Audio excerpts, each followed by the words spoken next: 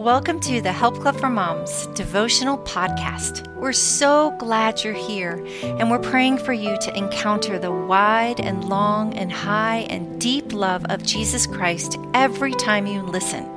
It's going to be a great day.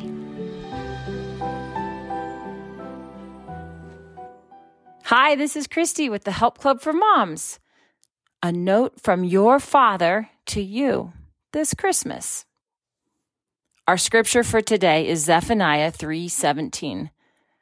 The Lord your God is in your midst, a mighty one who will save. He will rejoice over you with gladness. He will quiet you by his love. As we count down to Christmas, I strongly sense God saying, tell moms that I love them. How beautiful! The unfathomable God who formed the universe is also your loving Father and wants you to know how much he cherishes you. All over the Bible, his love can be found. In Ephesians, it's described as more deep and profound love than can be understood. Zephaniah 3:17 says that God rejoices over us with gladness. James 1:17 shares that every good and perfect gift in our lives is from our Heavenly Father. Oh, that is so good. How do we respond to God's love, especially during the busyness of Christmas? How will you respond to the one who is rejoicing over you right now? Rejoicing. Who loves like that? Only him. In the Gospels, John unveiled that the most important thing to do is love the Lord with all our heart, soul, mind, and strength. What does it look like to love God like that? When was the last time you did that? Consistently loving him with our all is a right response to one who adores us with a love so joyful, glad, good, and perfect.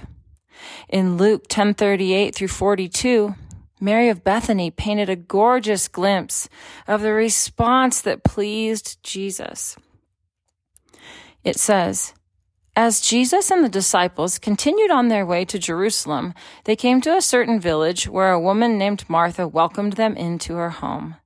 Her sister Mary sat at the Lord's feet, listening to what he taught.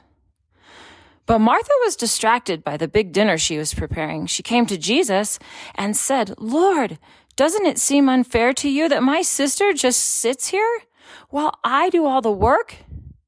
Tell her to come and help me. But the Lord said to her, my dear Martha, you are worried and upset over all these details. There is only one thing worth being concerned about. Mary has discovered it, and it will not be taken away from her.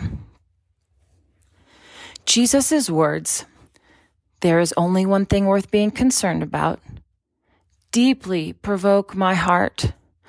God reveals what he's longing for from us. His love for us is immeasurable and poured out. And in return, he's looking for a Mary of Bethany, one who prioritizes worshiping and abiding in him. In light of this, with all the Christmas decorating, shopping, cooking, and cleaning, how will you make time to abide in him? What can you take off your plate, release to God this season, and not take back? Is it strained relationships, stressful finances, or something else? In Jeremiah 29:13, God promises, you will find me when you seek me with all your heart. Abide in him, and he will show you how much he loves you. Right now, he's inviting you to surrender your heart so he can open your eyes and show you his glory.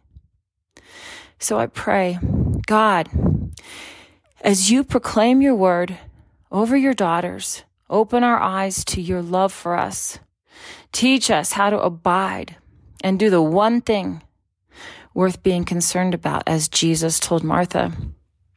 Whisper to us now how to sit at your feet even with a wealth of tasks at hand this Christmas. Questions to ponder. Take a moment to contemplate what your heart really longs for. Is it sitting at the feet of Jesus and listening to what he wants to say to you? Or something else? Be honest. He already knows anyway. Ask him for help to love him in a way that pleases him. Faith-filled ideas. This Christmas, read the story of Mary of Bethany from Luke 10:38 through 42 with your children. Let them soak in the idea that Jesus is more concerned with our hearts, loving, seeking, and abiding in him than anything else in life. Then brainstorm with your children about how your family can carve out more time to do that. Maybe it means not having things as perfect as you'd like this Christmas. Maybe your family will have to say no to something. Either way, rejoice in knowing that your family has pleased God by abiding in him and focusing on the one thing worth being concerned about. Dear Jesus, I thank you for the sweet moms that are listening to this right now, and I ask that you would bless them, that you would come in a very real and fresh way this Christmas. As they seek your face, would you meet them and encounter them with your great love for them? Would you remind them to come and seek you and sit at your feet just like Mary did? That it truly is the one thing. God, thank you for Christmas. May we celebrate in a way that honors and pleases you. We love you, Jesus. Amen.